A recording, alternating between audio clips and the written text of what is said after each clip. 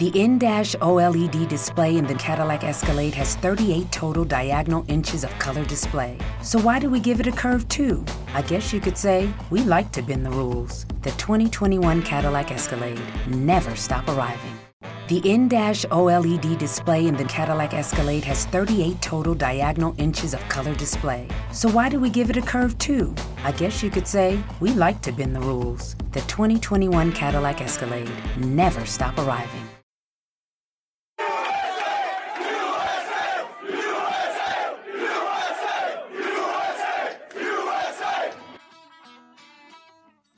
Thanks for listening to Uncle Sam's Soccer Podcast, keeping you up to date with the latest in American soccer. And don't forget to subscribe.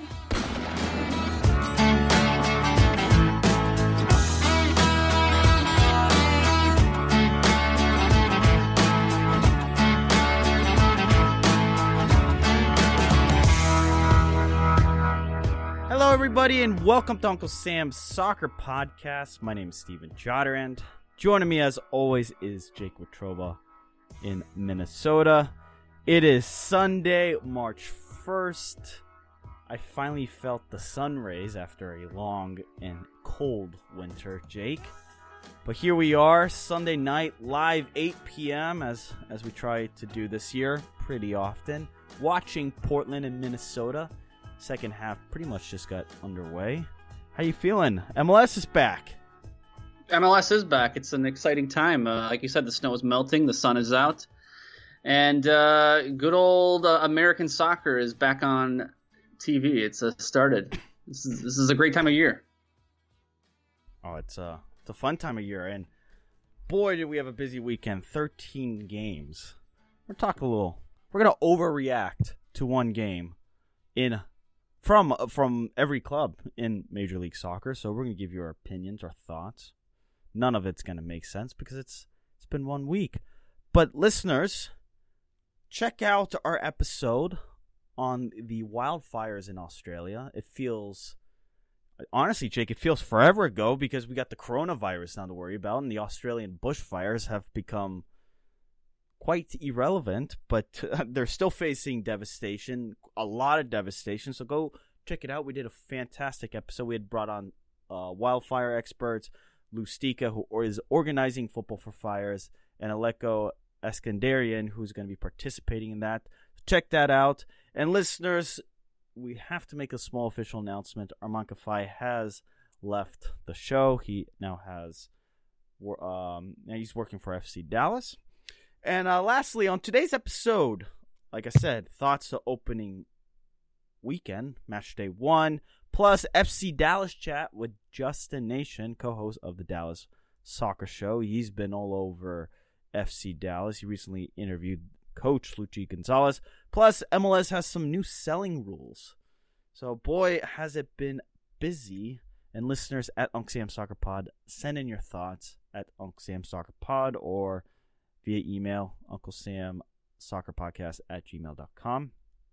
And, Jake, before we get started, a lot of news regarding this coronavirus, and it just continues to pour in. So, listeners, if you're listening to this as a podcast, news has probably significantly changed.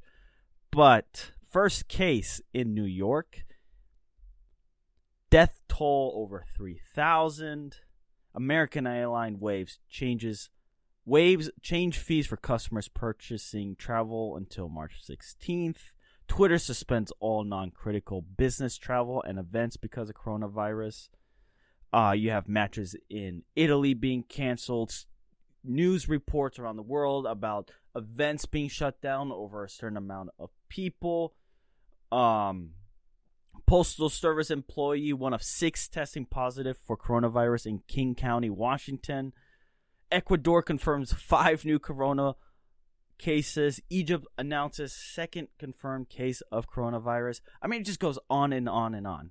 And listeners, I want to know from you, is how concerned are you over coronavirus? At what point are you going to the grocery store and buying excess food to for your own good, to make sure you can survive, just in case in Japan they canceled school for a month?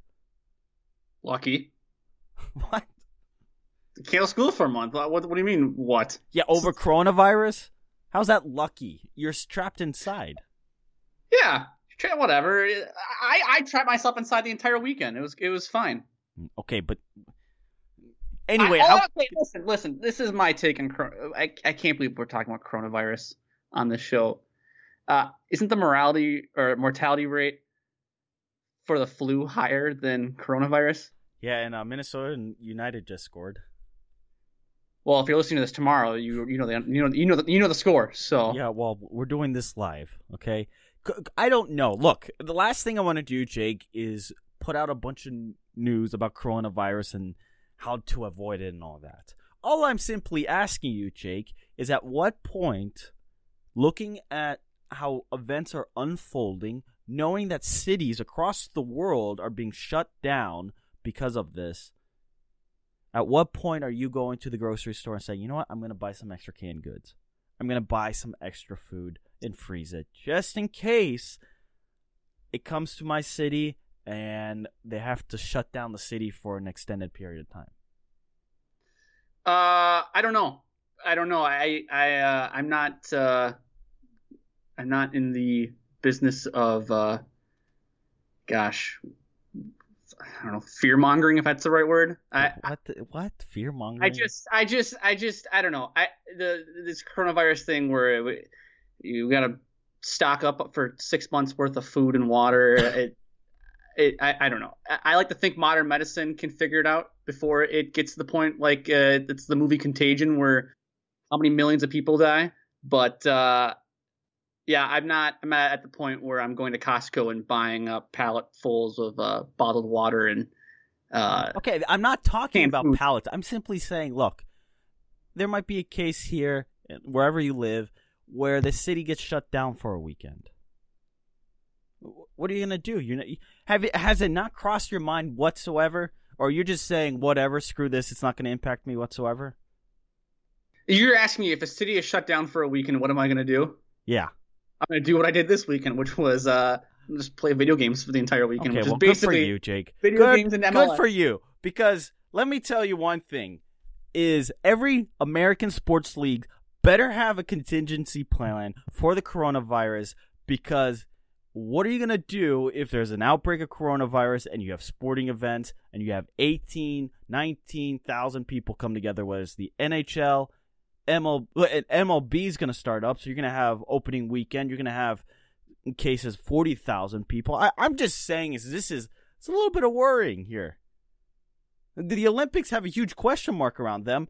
I'm thinking the European Championships have a better chance of being canceled the rate at what we're going, just because people don't know how to control this. If you have the European champions go off, it's European Championships going on. It's not, listeners, let me tell you this.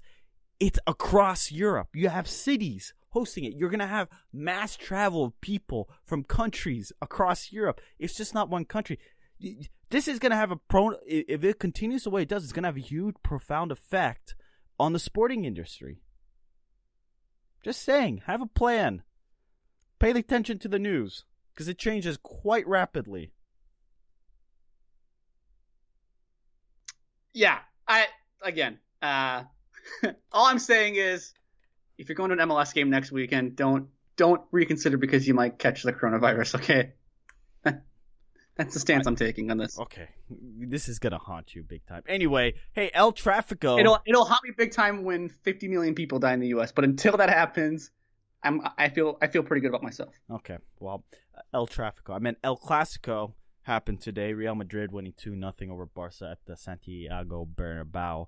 Let me ask you, Jake, any hype around this match here in America? El Clasico? Yeah, El Clasico. Well, we had that talk with Joseph Lowry a few weeks ago, about a month ago, actually, where we got into that debate about how I said the Old Firm derby is better than El Clasico.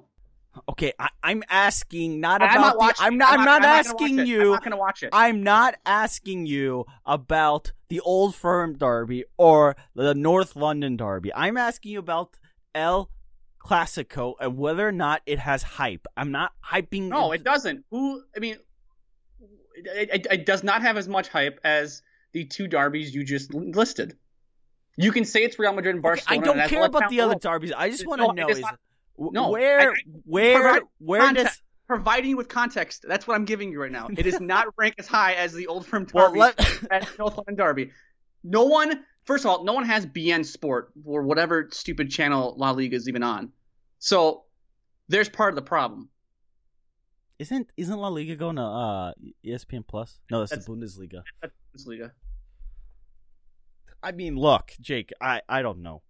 I'm just curious to know because I think El Clasico, the big draw, wasn't necessarily that was Real Madrid versus Barcelona. It was Lionel Messi versus Cristiano Ronaldo. Yeah, and I saw a promo and they're doing Sergio Ramos versus Messi, which I get Eden Hazard's out, but Sergio Ramos is not getting me excited to watch. It's not a sexy matchup. No, if you're telling me, hey, Real Madrid's playing, you want to watch Sergio Ramos? No, I'll be okay. I don't need to see him break another player's collarbone or dislocate their shoulder or whatever it was that he did to Mo Salah a few years ago in the Champions League final. That's fair. Oh, man. Cristiano Ronaldo was there today. He was in the stands watching. Anyway, listeners, 13 matches. 13 matches, my goodness.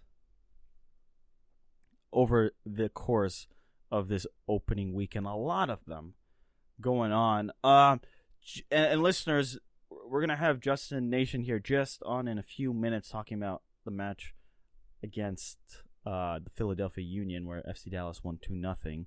Our goal here over the course of the next several weeks is to bring on a bunch of people who are in local markets and just get more insights on those clubs. And Jake, I'm looking at my notes. I can't believe I didn't failed to include this, but Champions League reaction, LAFC. My goodness, what a comeback! And then Seattle really blows it for the entire league. Yeah, I would say so. Losing to Olympia on penalties. I mean, I think that's inexcusable, especially given the fact that you come back home, you have the advantage with the away goals there, and you still are unable to put Olympia away on home turf. And for LAFC, that was just a gutsy performance. I did not think they had it in them to come back down 2-0 against one of the better teams in Liga MX, albeit it was still at home. But I did not think they were going to, put up 3 goals, let alone shut the door down completely on Lyon and get the 3-0 result at home. So, hat tip to them. I think you owe them an apology for saying they are the biggest chokers ever. My apologies, by the way. My apologies, listeners. It's Dustin, not Justin. Apparently somebody told me I've said that twice. Producer's not happy with me. I guess I owe an apology to LAFC. I don't know. Did I say they were choke artists? Yeah, you said it last week. All you do is they can't win when it matters. They can't win when it matters. Well, fine. They won this game. And then it mattered. It was historic comeback. Historic comeback, and the team that everyone sits here and don't never cut out Seattle. They can be dead last on the last day of the season. People are like, well, they'll find a way to make the playoffs. That's fair. And they play a team in Olympia who's not even a Liga MX team, who's not even Saprissa. The next echelon of teams in CONCACAF down there in Costa Rica, and they lay an egg at home. Yeah, they did lay an egg, and it really blows for MLS as a whole, all the people who are supporting an MLS side. Anyway, Montreal versus CD Olympia from Honduras. That is Tuesday, March 10th. Wednesday, March 11th, NYCFC will be at Red Bulls Arena taking on Tigres from Mexico. Club America versus Atlanta United. Now, that match is also Wednesday, March 11th, and that game got way more interesting now that sadly, Joseph Martinez is out with an ACL, torn ACL. Thursday, March 11th, you have LAFC versus Cruz Azul. So, juicy matchups. MLS is represented in every match. Jake, if every MLS team wins here, we will have a guaranteed MLS winner. What are the Well, that would be nice, but I can tell you it's not going to happen. I can tell you Atlanta will not beat America without Joseph Martinez. Yeah. That's not happening. And I told you guys this, or I told you this, I think it was late last week. Montreal Impact has the best chance of making a deep run into the Champions League, given the fact that they play arguably the weakest opponent remaining in the Champions League. I think now it's LAFC. I think they have the momentum.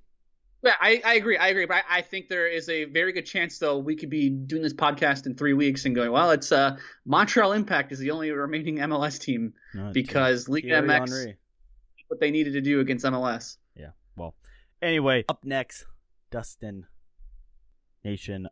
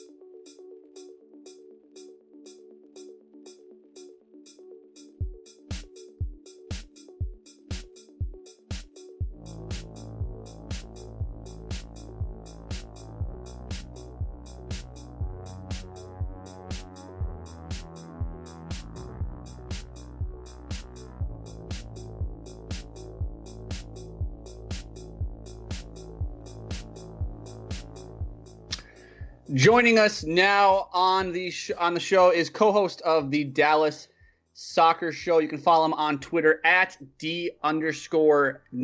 Naish being spelled Naish. It is Dustin Nation. Dustin, what is happening, my friend? Not a whole lot. Just recovering from a good Saturday in Frisco. Yeah. Got a quick. I don't know if you were following the first segment, but Jake and I got a little back and forth regarding the coronavirus. Just throwing this out there. And sure. At what point are you concerned about it? At what point are you going to the grocery store and buying a little extra canned goods just in case something were to happen? I mean, has it crossed your mind at least? No. Have you started going through the process of building a bunker in your backyard just in case the world's ending? Jake, I'm not asking to build a bunker. You're assuming I don't already have a bunker. Yeah, that's true. that's a good point. No, I just remember the Ebola virus, and everybody freaked out about that. And there was a case just 2 miles from my house where they shut down a urgent care clinic, and they had somebody at the hospital 3 miles from the house. And then what came of that? Like 2 people got it, and so I'm not super concerned about it. I'm more concerned about the hysteria than I am the actual virus. That's fair. That's where I'm at. With it. Yeah. Well, this just reminds me of Ebola 5 years ago. Yeah, I or just don't swine flu. No, Jake, I just don't think it's the same thing. the science behind the coronavirus and Ebola are just so you don't different. think it's the same thing because you're older now and you are paying more attention to the news cycle than you were when you were 13 years old. Okay. That's what I'm saying. All right, So funny story, wrapping this back into soccer. A couple of my coworkers were supposed to go on a trip to Madrid to meet up with some people to do programming things, and their hotel was right across the stadium, right across the street from the stadium where El Clasico was being played, and they actually canceled the trip for those guys, and they were all going to go to the game. So soccer-related Corona sads. Yeah, well, you got games in Italy being canceled. You have the Olympics in Japan with a big question mark. The European Championships. I mean, if you're MLS, you're a sports league, you got to start paying attention to this a little more because cases now are popping up everywhere, and it's a little concerning at the very least. But let's talk about what happened in Frisco, Texas, Saturday evening. FC Dallas took on the Union, and FC Dallas rolled out to a 2-0 start. Dustin, what was your big takeaway from this match? I have a couple takeaways from the match. I don't think I have like one big takeaway, other than if I had to pick one, I would say that the Thiago Santos is the real deal, and he is the answer for FC Dallas's Carlos Gruezo problem. He just. Excuse me, hang on. Little did you know I'm fighting the coronavirus myself. No, coming off of a sinus infection earlier in the week, but Santos super laissez-faire. Like he's calm and collected and just goes about his business. Marshaling the midfield, collecting the ball in front of the center backs, and really just I don't know, you just help control, keep the danger element down from Philadelphia, especially in that first half. Like I think Philadelphia didn't get a shot off until a shot on goal off until like the 39th minute or something like that, despite having more shots than FC Dallas in the first half. So Thiago Santos is my big takeaway for FC Dallas. Yeah, Jake, I know you tuned in rather late to this match. He saw Pimple's goal with his mustache. That was an interesting choice to look. According to apparently Jake, we were talking before the show. That's apparently in these days. Yeah, the mustache, the porn stash. It's in. It's fine. It's a good look for him. Whatever. There were actually 3 players at FC Dallas in the preseason that had that same mustache. And they were calling each other the Stachio Brothers or the Mustachio Bros. It was Paxton Pomykal. Ryan Hollingshead actually had one as well. And right before he got, I guess, and they announced that they didn't sign him, but Cal Jennings, the draftee, was sporting the same stash. But Hollingshead had to shave his for family reasons. And so that leaves Paxton Pomykal with the lone stash guy. Huh, that's interesting. And Dustin Pomykal came on late in the game, and he had that goal there right at the end of the match. Did not get the start due to off-season surgery with the hernia there. Mm-hmm. When do you think we will? When do you think we're going to start seeing him making appearances again in the starting 11? I think it'll be a couple weeks, unless something happens with another need for him to fill Jesus Ferreira's role. Ferreira, kind of held that spot all last season. I don't think there's any rush to pull Pomykal back in. I think that, with the sports hernia injuries, you've got to be careful, pulling them back in. If you don't, he's already re-aggravated it a couple times in the off season. So, a lot of scar tissue there. So you want to pull him in carefully and intentionally. And so I would say he probably comes in as one of the earlier subs, if possible, against Montreal. And then maybe he starts entering into the equation for starting 11 in week 3 or 4. Pomykal is the question, right, around this player, is when is he going to start to really add to his goals and assists? And was the talk around Paxton this offseason really saying this could be a breakout year for him? I don't know. I think there wasn't a whole lot of talk about Pomykal other than him getting a bright, shiny new contract in the offseason. I think most people think that last season was his breakout season. And a lot of people think that, goals and assists are Paxton Pomykal's like what he needs. I don't totally agree with that. I think that his better, helping the playing a little deeper and helping guide the ball between the lines, but he does have those in his bag of tricks. Well, go ahead. Well, I would say, if you just, the first reaction to that goal he scored was, oh, it's a Messi-like goal. Yeah, nice and calm. It was calm. The finish was smooth.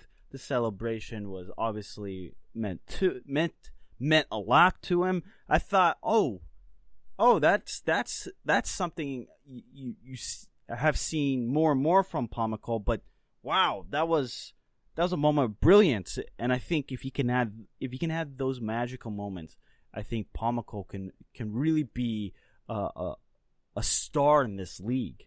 I think oftentimes we look at FC Dallas and the conversation, right, Jake, from a national perspective is, okay, their academy, they're going to focus on youth, and then they're going to sell the players, and that's it. Are they really taken seriously as far as contention for cups? Do they draw attention on television? That conversation doesn't involve FC Dallas. What involves them is youth development, and that's the big thing with FC Dallas. Yeah, and I think the thing that Paxton Pomykal is going to be looking for this season, and the thing that's really going to define him, his season, his future, as far as this 2020 season goes, is just is consistency. Can he continually make a difference throughout the season?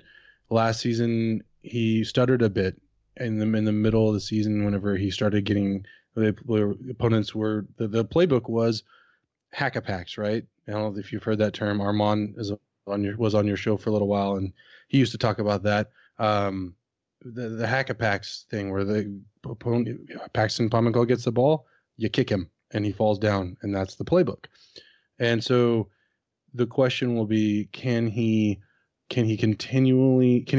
learn from that, get better from it? Can he continually improve and be just consistently be a force of positivity for the team? And if so, then I think all the things you just said about him and his outlook and his future are right on. I think if he has trouble with consistency, then we might have this conversation, same exact conversation again next year. Dustin, can you talk about how good Zdeněk Ondrášek has been for FC Dallas since the second half of last season? Cobra. Yeah. Ondrášek is, it's hard not to say, just look at his numbers and just feel how important he was to FC Dallas last season, and it continues to be this season. And it's not just the goal numbers, to be honest. I'm thinking one of his most important moments of the night to me was last night whenever, I forget, I think it was Philadelphia's who was the player, bear with me, Sergio Santos kicked Jesse Gonzalez when he had the ball on the ground, and who was the first player back to I guess police and sheriff the situation? It was Zdeněk Ondrášek. The guy will fight for the team in any way that he has to, and it's kind of infectious in the locker room, and it's infectious amongst the fan base, and it's really hard not to like Zdeněk Ondrášek. And I think the question for him was coming into the season is can he sustain the goal scoring numbers that he did last season, and you look at his numbers, and a lot of them came against teams that weren't necessarily great, but they're goals. Goals are goals, and to like John Madden type quote, you can't win games without scoring goals. So yeah, Ondrejic's super important to FC Dallas, and he will be. We don't know what it's going to look like down in June whenever Franco Jara comes in, but or I guess that'd be July, and June is when Ondrejcic might be going to the Euros. So I mean, I don't see FC Dallas doing super well without Cobra doing well. So what's really interesting is he's 18 games played in his MLS career, 8 goals, 2 assists. Those are great numbers. But what I find fascinating about this team is they pushed Seattle last year in the playoffs, right? Yes. They pushed them. Now, what the conversation around this team heading into this season was virtually non-existent. So are they riding off that momentum they got in that devastating loss against Seattle? And does Luchi Gonzalez now have a plan? Do the players buy in? And is this going to be a team that is going to be very difficult to get a result from when traveling to Frisco? And I think FC Dallas can make decent enough noise in the West where they're not hovering for the final playoffs position, but more in that 4 or 5 seed area. Yeah, no. I talked to Lucci a couple of weeks ago, and he's really big on family, right? And the whole team is on board with that. Everyone's bought in. They're willing to fight for each other, and that is what they took out of that Seattle match. Is that they didn't give up. They fought to the end. They gave every last thing that they had, and the team is bought in. They know the holes that they had. They're very happy with the players they brought in. Lucci will go on and on about the options that they have with Santos in the mix, and Picot brings balance to Barrios, and I think that it's a more complete team than it was last year. And so any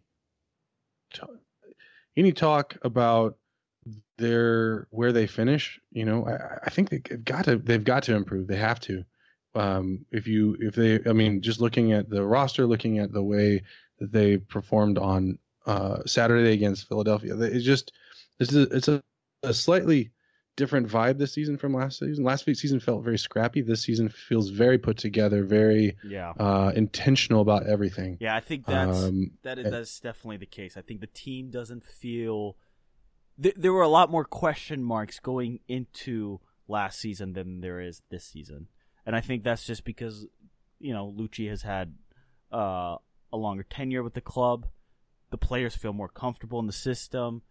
They went out and bought players that they thought are fitting the system. So it's going to be an interesting team, Jake. And as we are watching Minnesota United score in a matter of minutes here to get a 3-1 lead in Portland, how do you feel about this FC Dallas team? I think this FC Dallas team, it's a playoff team, right? This has to be a playoff team. They have a lot of good players like Paxton Pomykal and Jesus Ferreira and Zdeněk Andrasic and Reggie Cannon. I mean, the list goes on and on. It's just the youth. It's just the inexperiences. It's playing in the Western Conference. Can they get over? Can they get past Seattle or LAFC or? Everyone seems to think that LA Galaxy is going to be competing for the MLS Cup. I don't necessarily think so. I'm not going to pencil them in already and say they're going to win it like others have. But this team is really, really good. And if you're going to put a gun to my head and say what's the ceiling for this team or what's the expectations or prediction, like best case scenario for this team, they're competing for the West. I think they can get to a Western Conference Finals with the talent they have. I don't know, Dustin, do you agree? I guess it's match day 1. We're doing some overreactions. We're gonna win the league. That. Yeah. What is your what is your prediction for this team here before we let you go?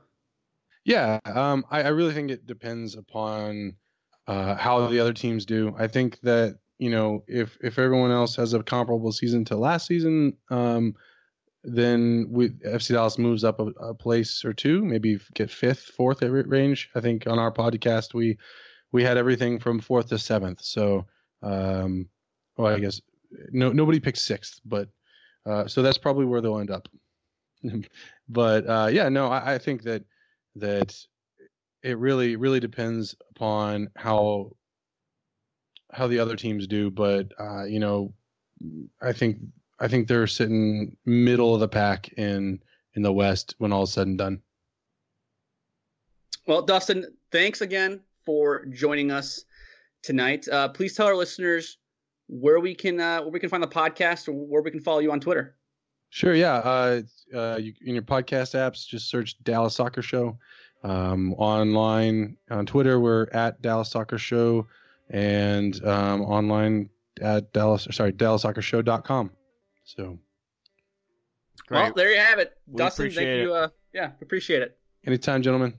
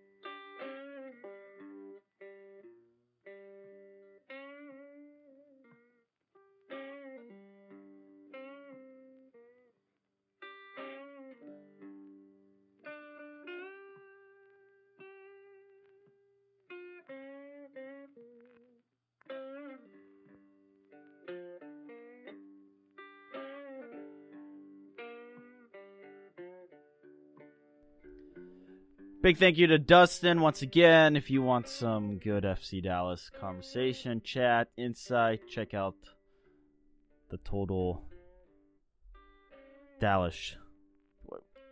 God, what am I? The Dallas Soccer Show. Why can't I get that right? Too many tabs open. Dallas Soccer Show. Seriously, check it out, listeners. Go give them a follow. All about promoting local soccer and local media, right? Jake, let's finally get our overreaction to Matrix 2. Minnesota United, here is putting a little bit of a show against Portland in Portland. Very simple. Huh? You think you're gonna win reaction? Yeah. Esta noche tenemos que ganar. Yeah, we're gonna win the cup. 3-1 in Portland. Week 1 overreactions. No, it's they didn't look very good the first 25 minutes of the game, I thought, but it appears they have really turned things around here recently. I think they scored about 2 goals in about 5 minutes. So. Yeah, right. But I think out of all the games, this is probably the most impressive win from anybody. Okay, you know what? I said I wouldn't do this. I'm going to do it because I don't want to be perceived as a homer. I think Minnesota United is one of the 3 best teams in the Western Conference. That's fair. But this is an impressive win in Portland. Portland is not an easy place to play. We already know. Listeners, 13 matches on the MLS slate. Okay? 3 road winners. Colorado, Atlanta, and Sporting KC. Okay? And then you probably can add Minnesota to that list. Winning on the road is not very common. No, we said, what did I say? You take a draw anytime on the road. That's a win if you're the road team, a draw. Right. 3 points, it's a bonus. If the result holds, you have to sit there and go, this is pretty damn impressive for Minnesota. Yeah, I think you do too. I also think you have to keep in mind that it's also match day 1. But still, it's 3 points. You take the 3 points and you run with it. Build a little momentum into the beginning part of your season. Especially considering that Portland is going to be there at the end. Teams that you think that either should be in the Western Conference playoffs or fighting for a playoff spot come the coming into the season. So yeah, this is a big result. This isn't like going into FC Cincinnati and getting 3 points there. I mean, I think any playoff team should be able to do that. I think you would agree too. Yeah. Good result for Minnesota. You take the 3 points, start the season off with a win. It's good things. Meanwhile, Nashville make their MLS debut and lose to Atlanta 2-1. Joseph Martinez out with an ACL, which is, just awful news for the league. He is obviously a start to watch. Love watching him play. It's going to be a big miss for Atlanta. Obviously, they have the CONCACAF Champions League to worry about. Now they lose their star striker, so Frank DeBoer has his work cut out for him.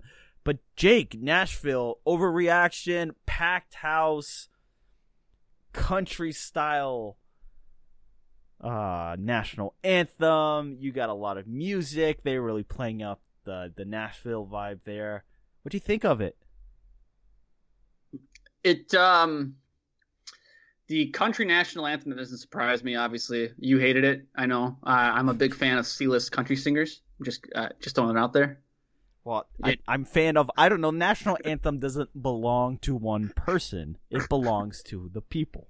I'm just kidding. I don't want to hear C-list singers sing the national anthem. But the Lizzie Hale thing, the guitar riff, is that?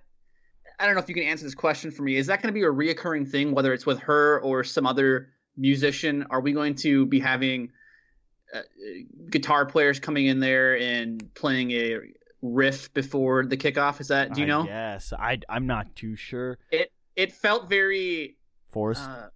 It felt very Portland Timbers-y, very Timber Joey like almost in a way. And I get it. They cut the log after every goal and after every victory or whatever. But that's having somebody back there shredding. I'm gonna use finger quotes when I say that. Some riff on the guitar before the kickoff. It I don't know. It felt kind of gimmicky, but then again, I guess Atlanta does something similar with the Golden Spike, where they have somebody, whether it's Ric Flair or Waka Flocka or Arthur Blank, come and hammer the Golden Spike into the railroad right there. I don't know. Keep MLS weird, I guess, is my takeaway from it. I guess it's unique. It's unique, yeah. I mean, I thought, I personally thought it was a little over the top. Like, I read an article on MLSsoccer.com or whichever network it was, and praising Nashville's opening game and all the fandom and the 60,000 or whatever it was, 55,000 plus that were there. The atmosphere was crazy, and I'm like, look, it's the first game. I don't know. I have a strange suspicion that Nashville will not carry the same weight like an Atlanta or an LAFC did in their first season. No, because watch their next home game when there's 19,000 people there and the lower bowl's not even sold out. Watch when FC Dallas go visit them. How many people are going to show up? Keep in mind, everybody's going to show up big time for Chicharito and Carlos Vela, but that's every other city. Okay, so it's whether or not Nashville could, sustain this trajectory. On the field, their play was moments of good moments, and there were bad moments. I think Inter Miami also had the same problem, where it was sloppy and awful at times versus LAFC, and then they had moments where they really they fought LAFC and went into the best team from last season over the course of the regular season, but ultimately didn't win the cup. They fought hard. Nashville, I think, fought hard, but it's match day one, so it's kind of hard to make any long-term prediction with these, especially with Nashville and Inter Miami, one being at home and the other being on the road, playing two top teams. No, I think you're right, Steven, although I think Inter Miami is probably set up to be better in the long run than Nashville is, at least for this season. I was impressed, I guess, if you will, with Nashville. I thought that Atlanta was going to win by multiple goals, and the fact that they only won 2-1. I mean, Nashville didn't feel like they were overmatched. I mean, at times they looked like they were, but it wasn't for long durations of the match where you're like, oh, God, this is they're teetering. defensive, right? So they're going to be organized. They're going to have smart play. And it showed. There were moments, frankly speaking, that Atlanta looked like the lesser team. And it wasn't just moments. It was for good stretches of the match. And the big takeaway from Atlanta, minus the Joseph Martinez injury, was Atlanta can kind of grind out some results. And that's a good thing. Remember the big talk last year at the beginning of the season, and particularly their results under Frank DeBoer? I mean, how many people asked for him to get sacked? How many people were calling for Frank DeBoer's head? A lot. I think a couple hosts on this show last year were even had their hands up in the air, like, what are they doing? Right. Because you watch them last year under Frank DeBoer, and then you go a year before that under Tata Martino, and it's like, wow, under Tata, this team is fun. They're exciting. They're must watch, and then under DeBoer, it's boring, pragmatic. They just get a goal. Now they're going to sit back and be defensive, and it's not attractive. And remember the players. The players, out, you had LGP. He wasn't very happy. Martinez wasn't happy at times. No. There were multiple Pity. Him and Pity went wide a bit last year. I'm actually surprised Pity Martinez is still on Atlanta United. To be honest with you, I thought he would have been gone. I thought he was gone. But look, they have CONCACAF Champions League to play now. Can Pity and Barco step up? Especially Pity? Can he live up to the billing? They spent big on him. Can he not necessarily replicate Martinez, but can he fill in some of that shoe and take the burden off the other 10 guys on the pitches? Because filling Joseph Martinez's shoe is going to be very difficult.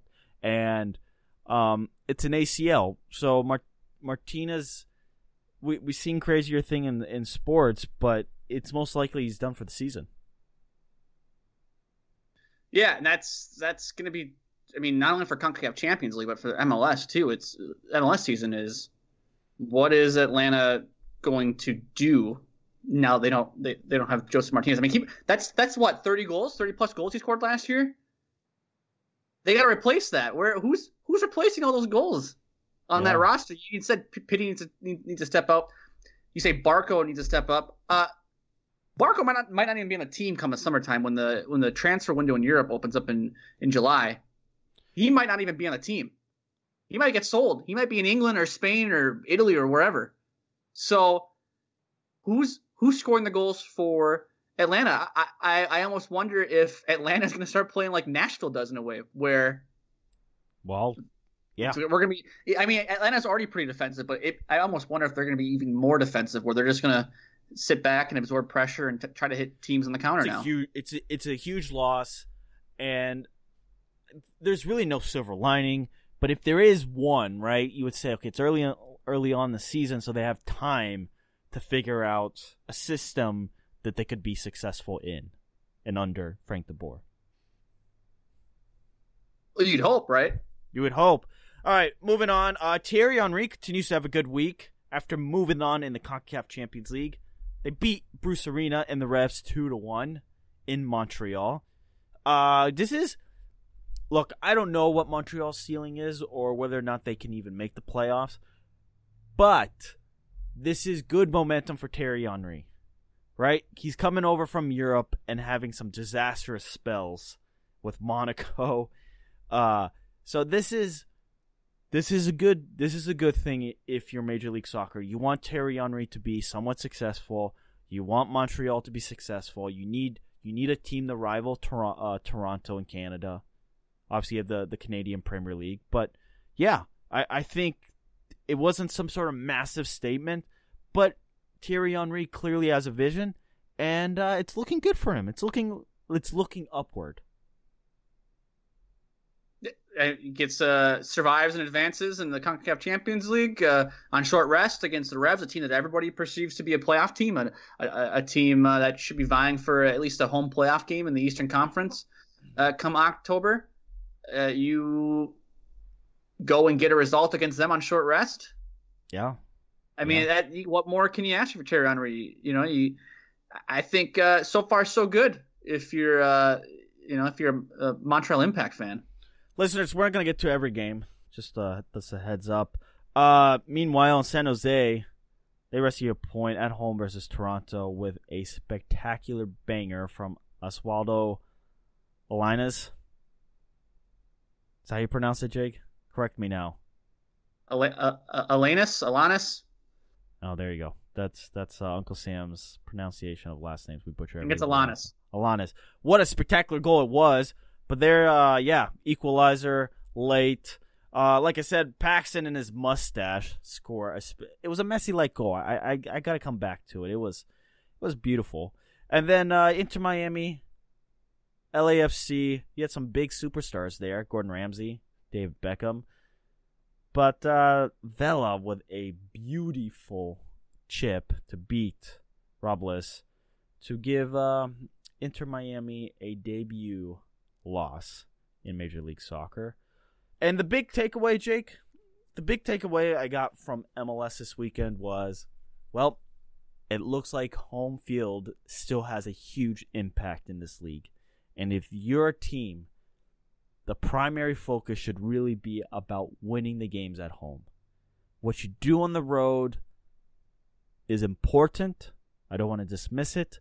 But if you take care of what's going on at home, you have a really good opportunity come August, begin late July after the All-Star game, to put yourself in a place for playoffs, and then you fight it out for seeding. That's the big takeaway I got. There were only 4 road winners in 13 games.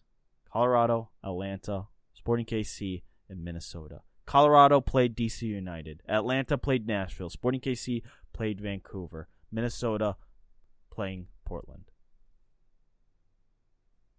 That's my big takeaway. There you have it. I agree with you. I think, like we said, get ties on the road if you can. Ties as good as a win on the road, as far as I'm concerned. If you get a win, bonus 2 points. Bonus 2 points for you. Bonus 2 points. I think unless you're LAFC, I don't think you expect to win on the road consistently. So that's just my take on this. But anyway, let us know what was your biggest takeaway from this weekend. We're gonna make this our question of the day at Uncle Sam Soccer Pod. What was your biggest takeaway from match day 1 in MLS? We'd love to hear it. Like I said, on Twitter at Uncle Sam Soccer Pod, or email at Uncle Sam Soccer Podcast at gmail.com. Send us your thoughts and your questions and concerns.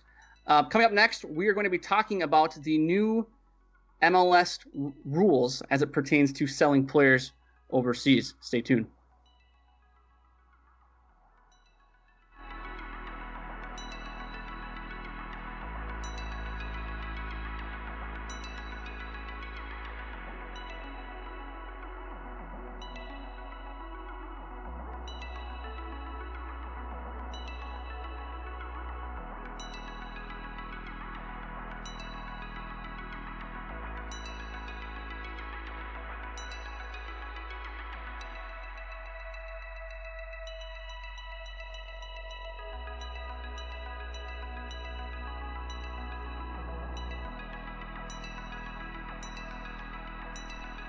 Listeners, at Uncle Sam Soccer Pod, give us your thoughts. What's your big overreaction from MLS Match Day 1? Jake thinks Minnesota United is going to go on and win MLS Cup. That's his big... Vamos United. There you have it. That's my hot take. Spoke...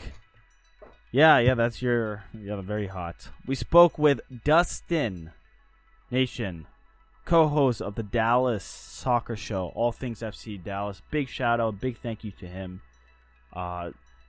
Think FC Dallas is going to be a fun team to watch, and a team to watch, and a team a lot of clubs do not want to play. We saw it last year in the playoffs. They're a scrappy underdog. They play as a team, as we've heard multiple times from past co-host Armand Kafai, and now Dustin, about the I got your back mentality at Dallas, and that has that carries weight, especially as the team becomes more and more familiar with each other. But finally, Jake, here in the final minute, some very fascinating news came out this last week, and Sam Stejskal had quite a bit to say about this.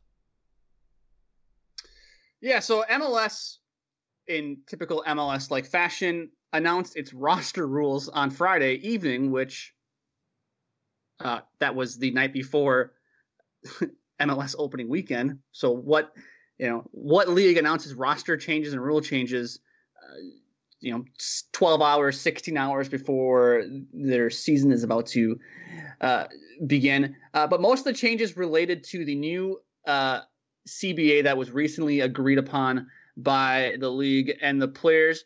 Really nothing, significant as it relates to the CBA, but there were a few bits of information that were included in these changes.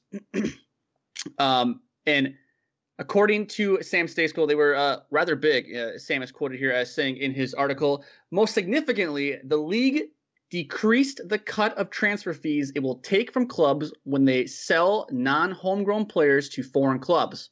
Previously, the league took 25% of all transfer fees for non-homegrown players.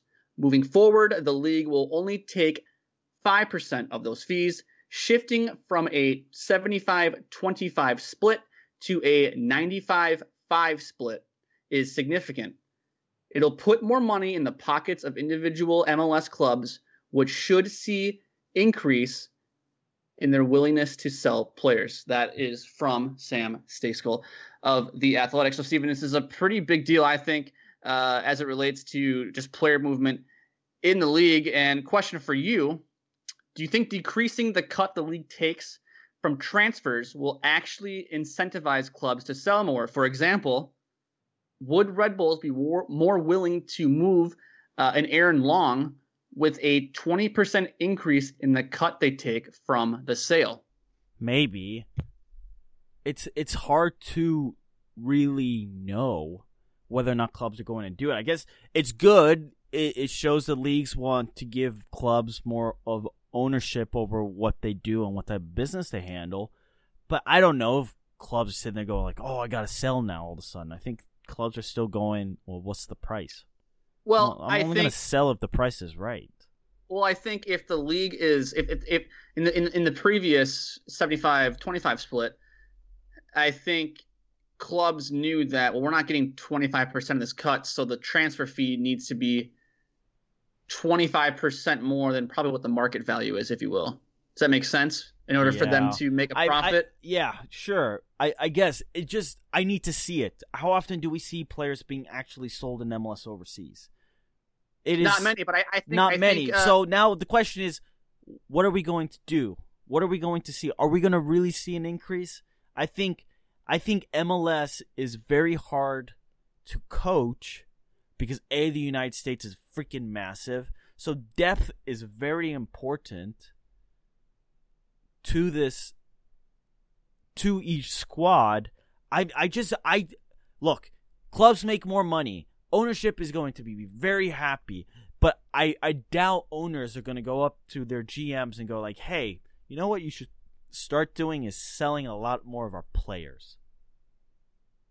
I don't think you're going to see that, but I think you're going to see a team who are more willing to move players. I mean, I think a player we need to be watching is the guy, the kid we just talked about 20 minutes ago with Dustin Nation, is Paxton Pomykal. I know he just signed a new deal. Yeah. And I think, Jake, what you're going to see is not necessarily clubs willing to sell, but you might see clubs, when they receive offers, more likely to say yes.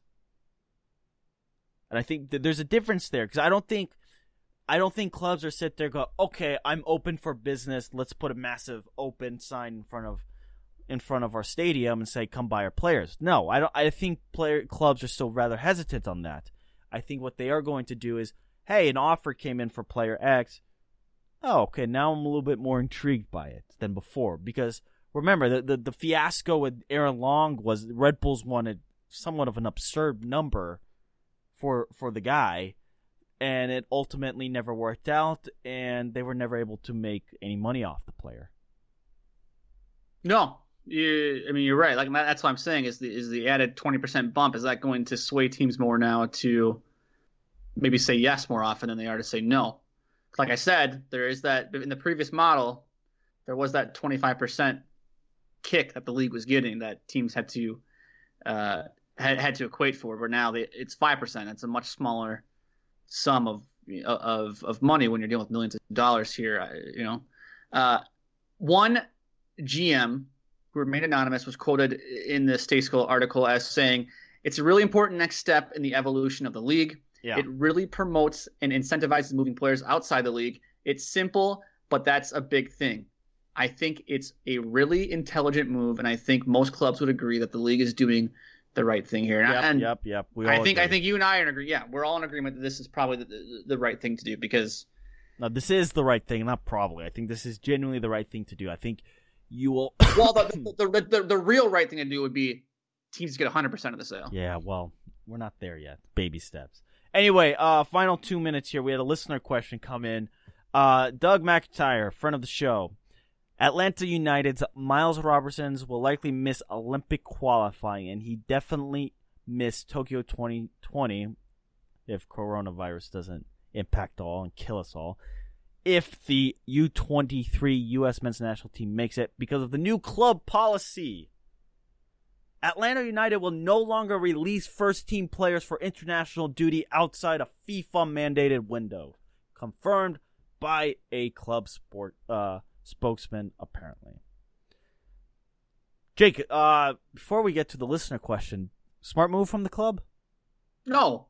How is this a smart move for the club? You mean to tell me this is good business from the club? You mean to tell me your worthless match in the middle of June or Olympic. Okay, so that's not a signature event. So you mean to tell me, as Atlanta United, a team that's constantly in the upper echelon of MLS and in the Eastern Conference, you mean to tell me that your mid-August match against lowly Orlando City is more important than a kid getting a chance to play in the Olympics? No. Or against FC Dallas, or against FC Cincinnati. The Olympic thing is one thing. What I'm really talking about is the fact that the club's like, we're not going to release their players outside of mandated FIFA windows. I think that's smart. I think that's a good move. I don't think so.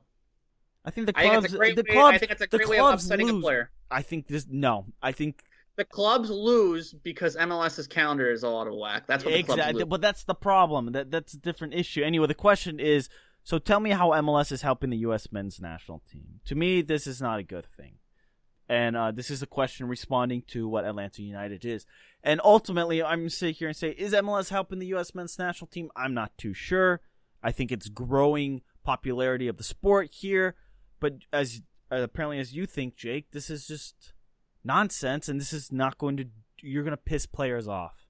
Because you're not going to give them opportunity to go out and play meaningless friendlies or go to this January training camp with Greg Berhalter and then play Costa Rica at the end of the month. I think U.S. soccer is helping MLS more than MLS is helping U.S. soccer. You can read into that however which you will, but all right. Well, there you go. On that tinfoil Ted. On that note, listeners at Uncle Sam Soccer Pod, we want to hear your thoughts, your overreaction to match day 1 in MLS. Minnesota United is going to win the cup, according to Jake.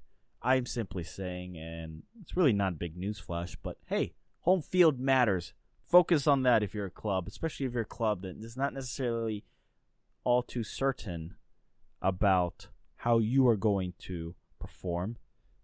There you go. You had 13 games. Yeah, it was rather boring. Some of the games were a lot more entertaining than others. Meanwhile, 4 road winners. Listeners, we'll be back midweek talking more MLS, CONCACAF Champions League. Hopefully we'll have a special guest. And meanwhile, please wash your hands and just be vigilant. It's even during the height of flu season. Just came back from it. Jake, any last thoughts? Wash your hands. Yes. But coronavirus is not going to kill you. It's not come out and get you. Okay? They ain't the boogeyman yet. So not yet. And pay attention to the news. Make sure there's a blue check mark before you go and running off with conspiracies on the interwebs. Fake news travels quite quickly. Anyway, until next time.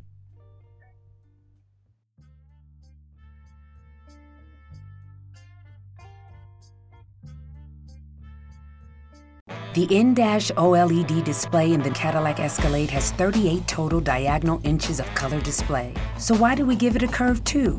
I guess you could say we like to bend the rules. The 2021 Cadillac Escalade. Never stop arriving. Regina King for Cadillac Escalade. When people ask, Regina, do you like to compete? I say, bring it on. Those are the moments that drive you to achieve more. And when you win, you keep reaching higher. To me, that's what the Cadillac Escalade represents. It's always evolving in technology, in design, everything. Because success isn't the end, it's just the first step to what comes next. The 2021 Cadillac Escalade. Never stop arriving.